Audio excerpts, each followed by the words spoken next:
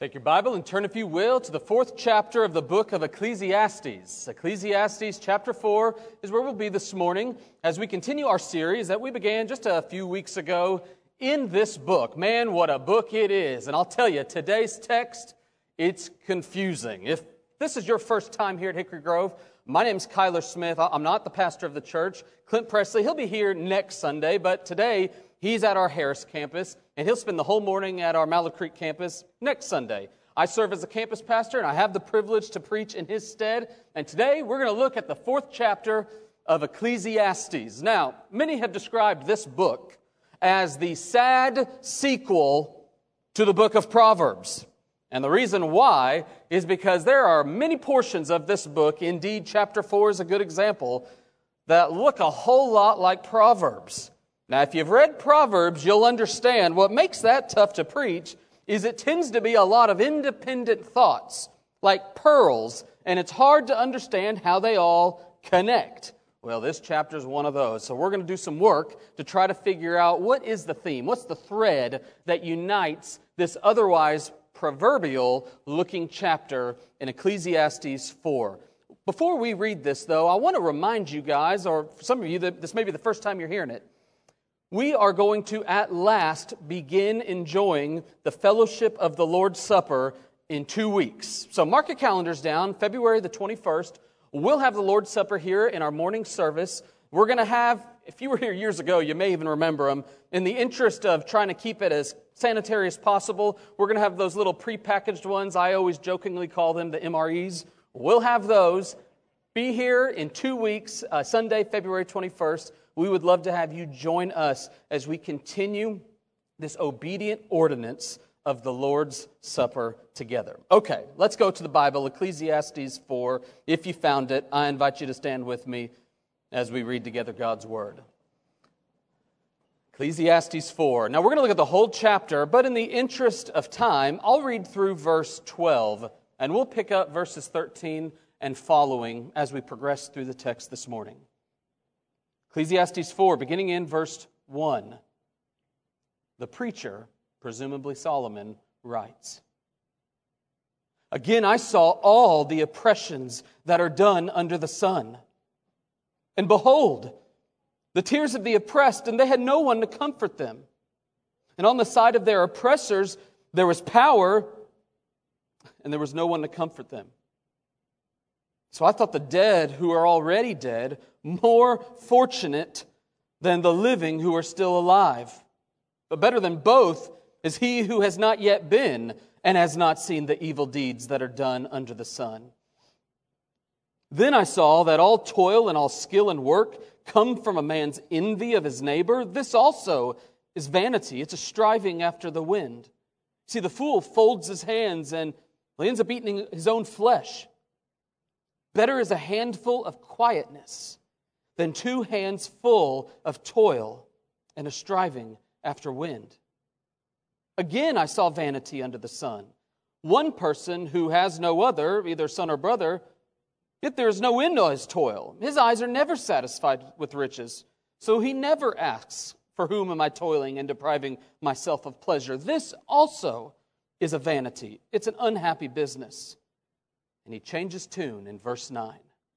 2 are better than 1, because they have a good reward for their toil.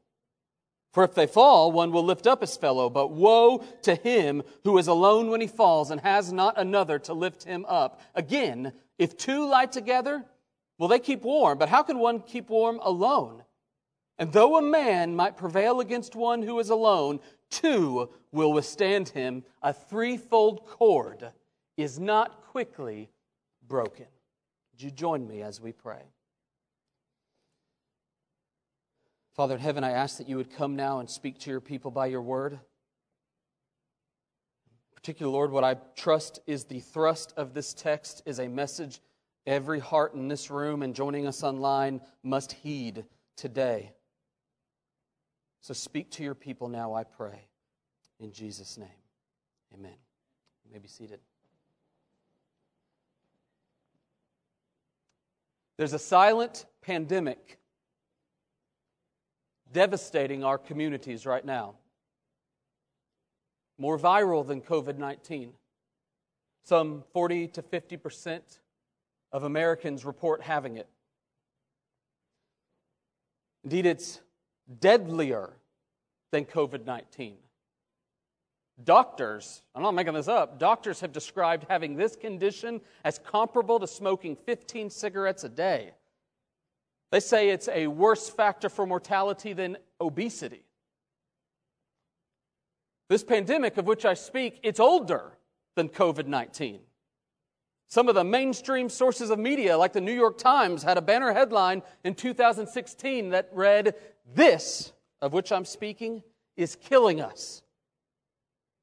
The Washington Post in 2017, it likewise said, "Listen, the Surgeon General is identifying this as an epidemic in our country." The USA Today, that newspaper in every hotel and convenience store, it even said that this pandemic of which I speak, it's affecting the youngest even more than the older in this nation. Now, what I'm referring to, which may disarm you the minute I say it, is loneliness. Loneliness. Loneliness. A real problem that's been one for some time. The late, great Reverend Billy Graham, he once said in an interview that the one commonality he knew in every culture, in every crowd he ever spoke to, the man who spoke to more human beings face to face than any other in world history, the one commonality he said that was always in the back of his mind is, I am preaching to a crowd filled of lonely people. Probably wasn't expecting me to cite, of all people, Mother Teresa, but she, in a memorable way, said that loneliness is the most terrible poverty. She also called it the worst disease of all the diseases she encountered. Loneliness. It's been a problem. Now, we know right now that it is a problem, probably more acutely than it ever has been before for a great many of you, because these are such unusual times.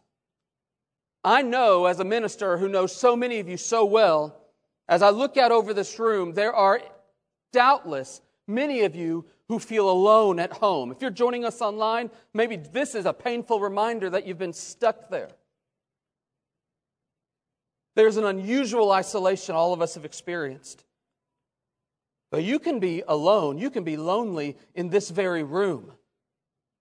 Isolated, lost, alone, lonely in a crowd. Maybe you feel lonely in your marriage this moment. Some of you students feel lonely in your friend circles, lonely at school. There is just this overwhelming sense of separation.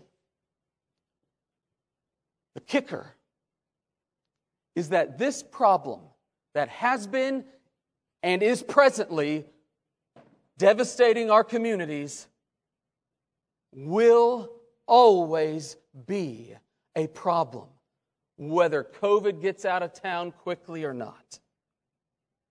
Because an parallel epidemic raging in this culture today is this innate impulse all of us have towards selfish individualism.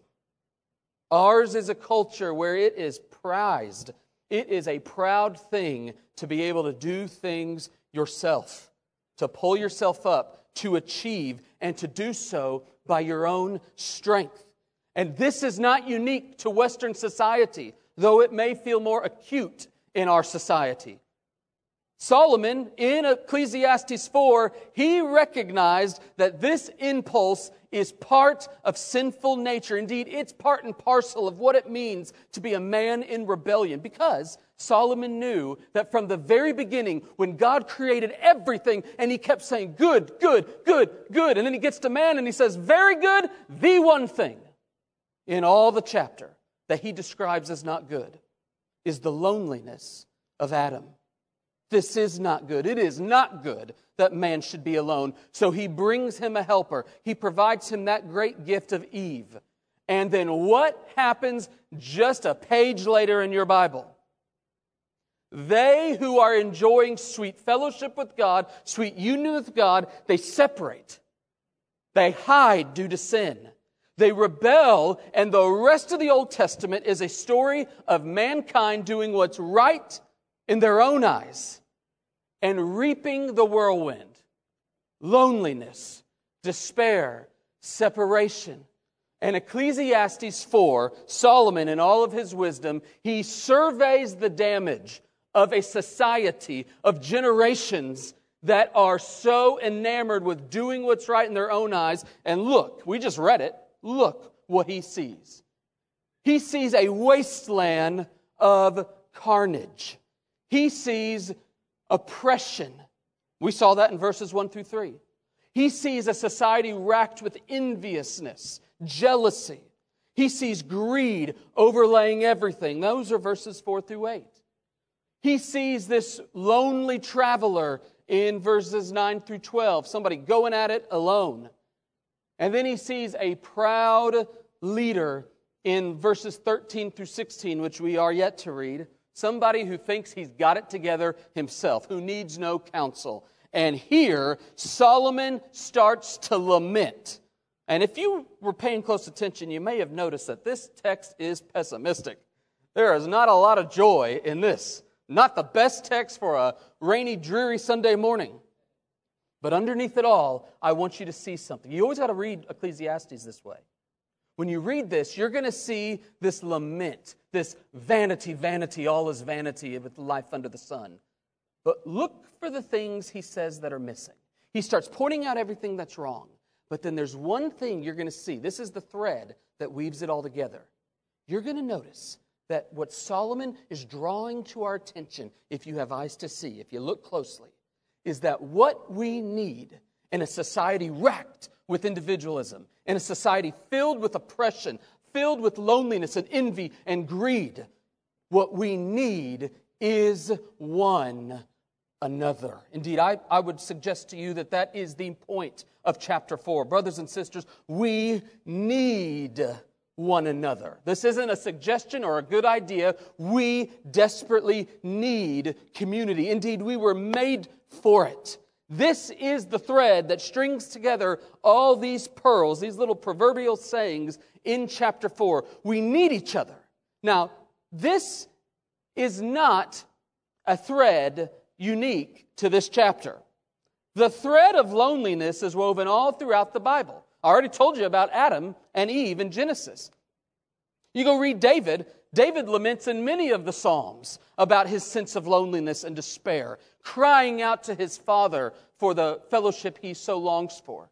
You'll also find in the Bible Elijah. He's almost suicidal in 1 Kings 19 because of how lonely he feels. You'll also see Paul, the Apostle Paul, in 1 Timothy chapter 4. He starts to lament this sense of loneliness as he is in prison. Even Jesus himself, I dare say, has a sense of loneliness when he laments the lack of partnership he was calling for with his disciples right as he was being arrested. Loneliness is not unique to us today. Nor is this great call, this great solution, that we must seek community, that we must recognize that we desperately need one another.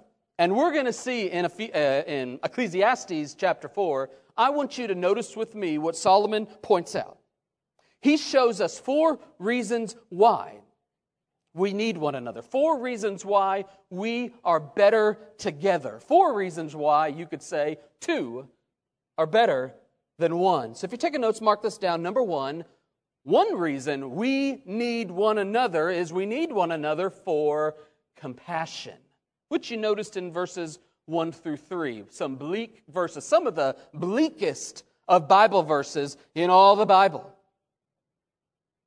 Now, I need not tell you just how tough and hard life can be. Injustice abounds. Suffering is common in this room. Creation is groaning. And the truth of the matter is, if you start to look too closely, you can get weak at the knees. You can start to despair over the brevity of life. How many in this room have lost a loved one lately and you weren't expecting it?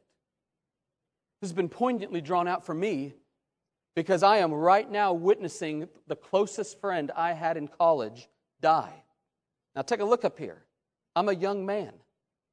This man is a father of 5 in his 40s, in his 30s. Young, healthy. First time I saw him at John Brown University, I saw him from afar, and there was some guy walking up the stairs to our chapel. He had a big old ESV study Bible about the size of a small child hanging under his arm, and I wanted to know who that guy was. I went and met him. His name was Joel Tygreen. Joel and I met. He ended up joining the church where I was pastoring, and we became the closest of friends. That brother, unlike any other human, has had an incalculable impact on my life and faith. We prayed together, we read together, we labored and ministered together, and then we parted ways. God called me to Hickory Grove, and God called Joel to Turkey, where he and his wife, and eventually his 5 children, ministered for the last 5 years, until January of this past year, where one day he noticed a pain in his right arm, and it wouldn't go away. And the pain gets worse. He goes to the doctor. An otherwise healthy specimen discovers he has terminal cancer. They come back to the United States.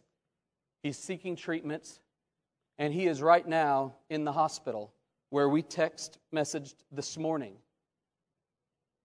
You talk about a punch to the gut, a reminder that there are things that are just not right. And if you look too closely, it can make you despair. It can make you sick to your stomach. You look at your trials, your burdens, what's on your platter this moment. What do you end up doing? Most folks do one of 2 things. They either fixate on it and then they get anxious. They get overridden with anxiety or depression or despair. But the vast majority in our culture, I trust many in this room, tend to do something different. Or if you're anything like me, instead of looking at it, you tend to look away. You start distracting yourself. Lord knows I do.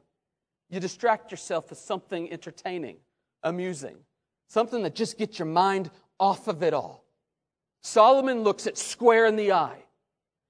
He calls a spade. And Solomon, looking at reality, says, this world is evil. He says in verses 1 and 2, oppressions are everywhere. In fact, he gets so crazy about it, he says, you might as well die. He takes it even a step further and says, you might as well not have been born. My word, Solomon. This world is evil. Creation is groaning, as Romans 8:22 says. This world is hopeless, Solomon says. It's subjected to futility, Paul says again in Romans 8:20. But there's one thing this world needs. This is the glimmer of hope I want you to see. The silver lining underneath these otherwise murky, dark verses. Do y'all notice with me? What was it in verse 1 that Solomon says they lack? He's calling a spade. He's saying just how bad reality is. But then he says, if only they had this. What is that something? It's the comfort. No one to comfort them. No one to comfort them. And brothers and sisters, we have the comfort. We have the compassion. We have the glorious news that a lost and dying world desperately longs for. The world needs Christ's compassion, the comfort that Solomon longs for in verse 1. It needs us to present this Jesus who is gentle and lowly. This Jesus who will bear our burdens. This Jesus who says, come to me, all you who are weak, all you who are heavy laden, I will give you rest. The world needs us to bring this gospel to them. This world doesn't just need Christ's compassion, although it chiefly does. It also needs the church's compassion. We must be a ministry not just of gospel-centered proclamation, and we take that seriously at this church. We must also match, complement, supplement this primary ministry with gospel-centered ministry, preaching and loving and serving this community. That's why we have a clothes closet. That's why we have a food pantry. That's why we equip the saints to go and love and have compassion and comfort on a world that is reeling this moment. Let's take it home. They don't just need Christ's compassion and the church's compassion. It needs your compassion. You. It needs you and me to start living in light of everything we are claiming to believe in this very room. But you could turn that on its head and say the truth of the matter is many of you in this room are feeling it. You feel the acute effects of this fall right now, and you are in need of compassion. This church, indeed you, need this from one another. You need the church to pray for you, to pick you up, and that's why we're here. So please avail yourself to us. You must let us know when you have a burden that needs bearing. We need your compassion. I need it. You need it. We need it from one another. That's why you ought to join a Sunday school. It's the best way to get a small group, smaller relative term, in this church. You need to find a circle to love, serve, and pray alongside. Brothers and sisters, one of the reasons we need one another is we need it for compassion. For apart from compassion, suffering would prove unbearable. That's number one. But let me direct your attention to a second thing. Beginning in verse 4, I want you to notice that another reason we need one another is not just for compassion. We really need it for contentment. Contentment. You see, the American dream that we live and breathe, it's built on this sense of holy discontent. In other words, you got to work harder to provide more than what your family provided for you growing up. You got to play harder to win more. And it's somewhat prized and idolized in our culture. In other words, it's kind of the definition of having a good work ethic, the American dream. But when you read Ecclesiastes, Solomon looks at this Western dream and calls it a nightmare.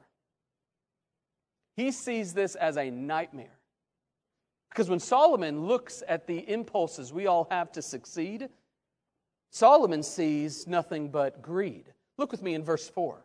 I saw all these people working, and all that happened was it was all coming from envy of man's neighbor. This is vanity. This is a chasing after the wind. In other words, he says the ultimate motivation for all the things we do in this life, all the success we long for, it's jealousy. Now, when you finally confront that reality, which all of us do at some point, how many of you in this room have at some point in your life recognized, man, my motivations are suspect? Lord, help me in my motivations. When you reach that point, you tend to do one of two things, and Solomon points these two out. You either fall into this escapism of verse 5 and just fold your hands and say, you know what, whatever. I'm just going to cruise, do what I want, live for myself. I am going to enjoy leisure. I am going to enjoy substances. I am going to abuse whatever's going to make me just numb to this harsh reality that is this rat race of existence. That's verse 5. And what happens to the man who chooses that path in verse 5? It says he eats his own flesh, which is quite a graphic way of saying he consumes himself. This is not a good path. You will not be satisfied. You will be discontent if you just live for pleasure alone. Conversely, go look with me at verse 8. Here's the other path that people tend to go. Instead of just folding their hands and saying whatever, most, I suspect, in this room look a whole lot more like the man in verse 8 who says that they have no son or brother. All they do is end up working so hard and never get satisfied with their riches. All they're doing is working for themselves. They are so consumed with this race that they basically live a life from start to finish fixated with accumulating. And what happens? It too proves unsatisfying. It's never enough, verse 8 says. But did you notice I skipped something? For in verse 6, Solomon sandwiches in a better way. He gives us a little hint, a little pointer to a preferable path. Don't go the way of the sluggard in verse 5.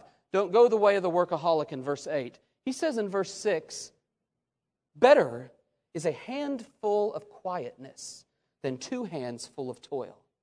Quietness. That word refers to a sense of calmness, a sense of peace, a handful of contentment. In other words, let's just say it this way. Better is to have 1 handful of contentment than 2 hands on the steering wheel racing. You find yourself discontent today? Are you discontent in your employment? Are you frustrated beyond compare? Do you find yourself overwhelmed with jealousy? Do you find yourself, truth be told, on a race to see just how much you can get to feel secure? Hear Jesus in Acts 20:35, who says so memorably, it's better to give than to receive. Hear Paul in 1 Timothy 6, verse 6, where he says, but godliness with contentment is great gain. For we brought nothing into this world, and we can't take anything out of it. But if we have food and clothing, with these we'll be content. But those who desire to be rich, they fall into temptation. They fall into a snare, and many senseless and harmful desires that plunge people into ruin and destruction. For the love of money is the root of all kinds of evil. G.K. Chesterton, a man of another age, he succinctly summarizes the spirit of this section when he says, there are two ways, brothers and sisters, to get enough. One is to accumulate more, and the other is to desire less. And we must learn, we must learn the beauty, the wonder, the preferable reality that a handful of quietness is better than two hands filled with work and toil. We need one another to help us see that the rat race we're on is a fool's errand. Oh, wake up and see that every man we've ever buried in this church at the end of his life has never said he wished he worked more. They all, if they lament anything, they lament how little time they spent with their family, with their church, with their spouse, with one another. So just hear it. Let the siren be sounded now. Better is one handful of quietness. Number two, we need one another for contentment. Look at a third thing. This is the key of the passage in my judgment. Verses 9 through 12. Number three, I want you to mark this down. We also need one another for community. You see, in verses 9 through 12, you start seeing the tone change in the passage. And finally, Solomon sounds a whole lot less pessimistic and melancholy, and he actually gives a vision of the future. And he says, look, we've got some good things to look forward to. First off, he basically says two are better than one and gives us four different reasons why that's the case. Let me give you four reasons why it is preferable that you live in community. It is good and right that you join a local church, that you give yourself to this local church despite any sacrifice it entails. First off, we need this community because, first off, it strengthens you. Look at verse 9. He says, because they have a good reward for the toil. Let me give you a modern paraphrase. Teamwork makes the dream work, is what he's saying. One of the reasons why it's two are better than one is because we actually get more done when we're in a group. Later in chapter 10, he says, verse 10 of Ecclesiastes, if the iron is blunt, who amongst this room would say they're a blunt instrument? If the iron's blunt and does not sharpen the edge, he needs to use more strength. Another hand needs to be put to that axe. And brothers and sisters, this is the beauty and wisdom of the local church. It applies in all of life, in work. Together, everyone achieves more. That's that corny poster you see in a lot of locker rooms, but it spells team. We need it. In marriage, this matters. You'll notice real quickly just how different you are when you get married. No matter how much you thought you were alike, give it a week in marriage and you'll discover, my word, we had better start complimenting one another soon, or there's going to be friction. This works in the church, which is why Paul in 1 Corinthians 12 describes the church as the body of Christ. And as the body, not all of us are hands and feet and eyes and ears. We all complement one another. We need one another for community because it strengthens you. It actually enhances you. Moreover, we see in verse 10 that we need this community that stabilizes you. Look at verse 10. It says, for if they fall, one will lift up his fellow. But woe to him who's alone when he falls and has not another to lift him up. You're going to slip, you're going to fall, and woe to you when you do without a friend. Woe to you when you slip and fall and nobody knows. If any man thinks he stand, take heed lest he fall, the Bible says. Moreover, Paul says in Galatians 6 verse 1, if we are caught in a sin, you who are spiritual, restore him in a spirit of gentleness. This is the ministry of the church. H.B. Charles, one of my favorite preachers down in Jacksonville, he says that the church is in the business of restoration, not amputation. This should be our mission, that we are coming and finding those who have fallen and pick them up and help them taste and see the goodness and grace of our Lord Jesus Christ. And so this morning, if you are harboring secret sin, if there is something eating at your soul right now and nobody knows, it is the smoothest, slickest lie of the devil that you keep it to yourself. Before the sun sets today, you find a brother, you call me, you find somebody, and you confess that sin. And you experience the grace of Jesus, who says if you confess, He is faithful and just to forgive you, to cleanse you from all unrighteousness. He will keep you from stumbling. Indeed, He will make you stand on that final day. We need community that stabilizes us. Moreover, in verse 11, we need community that sustains us, which first, I'll tell you, verse 11 has some bizarre imagery. It doesn't really ring in our experience. Again, if two lie together, they keep warm. But how can one keep warm alone? Your mind may be drawn to the marriage bed, but there is imagery that would make more sense given when this was written. For at that time, anybody that traveled didn't have the Holiday Inn, of course, to stay in. They had to sleep outside. If you've ever watched the CBS reality TV show Survivor, now you understand why they all sleep so close to each other, because they have to keep warm. And this is what they did. They had to get warm together. And if you were a loner on this travel, you're going to be in a jam. You could freeze at night. And let's just take that imagery and apply it to our life right now. There are probably a great many in this room who are in a spiritual winter of the soul. You find yourself cold. Your heart's just grown cold. Your mind feels numb. Your body feels weak. And you need to know that a man will not survive that sort of dark winter of the soul alone. Trees don't survive in the winter unless their roots grow deep. And so I wonder, how deep are your roots? Do you have somebody near you?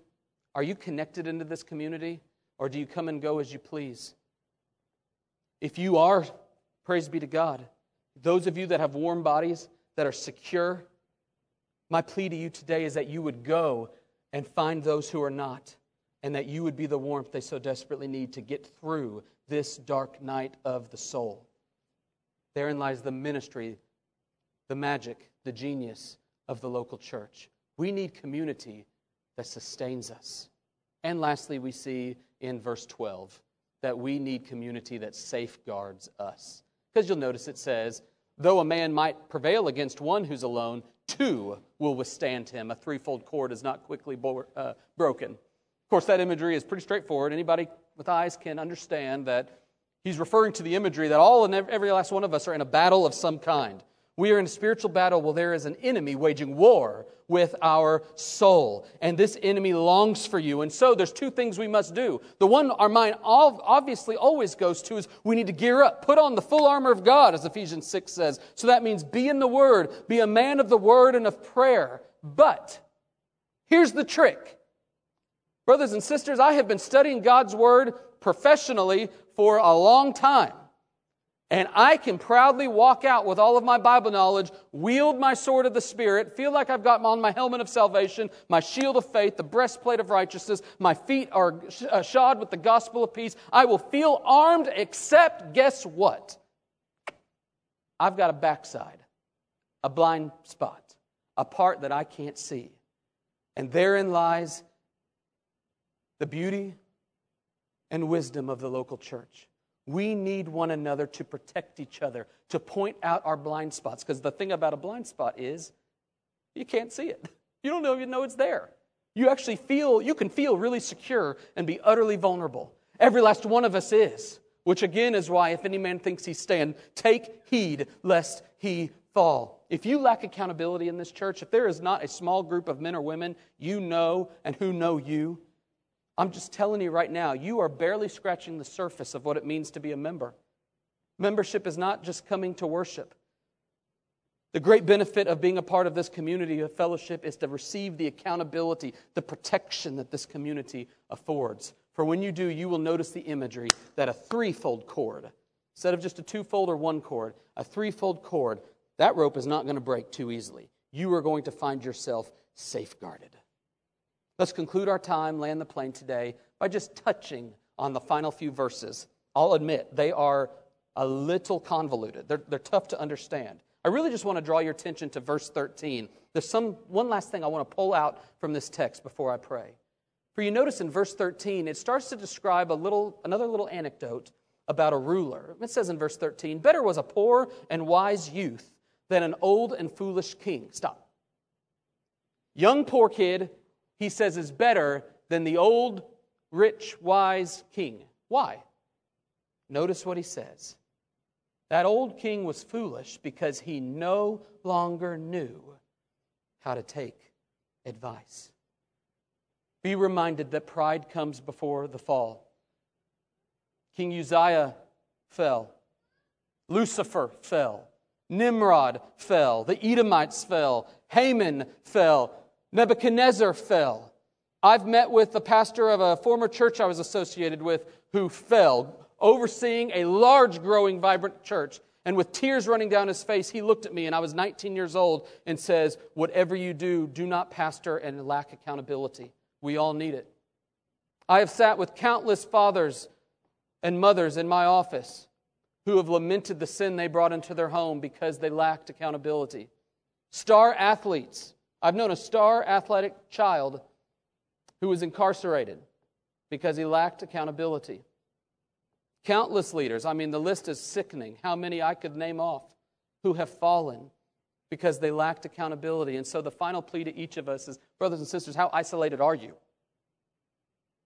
We may feel physically isolated in this age of pandemic, but are you spiritually isolated? Is there anybody who knows you? Is there anybody who can come to you and speak to you with candor and say, "I'm concerned about this blind spot in your life"? Oh, may we be a church filled with men and women who gladly receive the correction. And fourth and finally, we need one another because we need correction. Unlike this king shunned, we need it, brothers and sisters. Don't neglect the wisdom of Christ. Don't neglect the wisdom of this church that will strengthen you, sustain you, stabilize you, and safeguard you from the evil one. But if you know nothing of what I speak, you don't know the Christ who is the foundation of this all, I want you to see that this Jesus of whom we speak, He is the one who will come and do what I, nor any man, nor church could not do.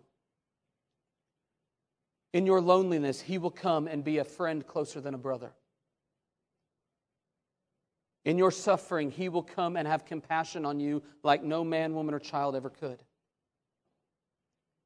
In your frustrating, unsatisfied discontent, He will come and satisfy you beyond your wildest imagination. This Jesus will come and He will show that He is everything you're not, and He is for you everything you long for. For this Jesus came and lived the life you never lived. He died the death that you deserve. He was raised triumphantly from the dead. He is alive and reigning, and His call to you today is that you turn from your sins, you believe on Him, and you be saved. And when you do, you will now at last taste that which Solomon, in all of his self-reflective melancholy, was wondering if it's even possible. The glory and wonder of peace with God, your Maker. And so today, I want to call each and every one of you to respond. And as we respond in prayer and in praise to our God, remember, until that day comes when we at last see Him face to face, take it to the bank. We need one another.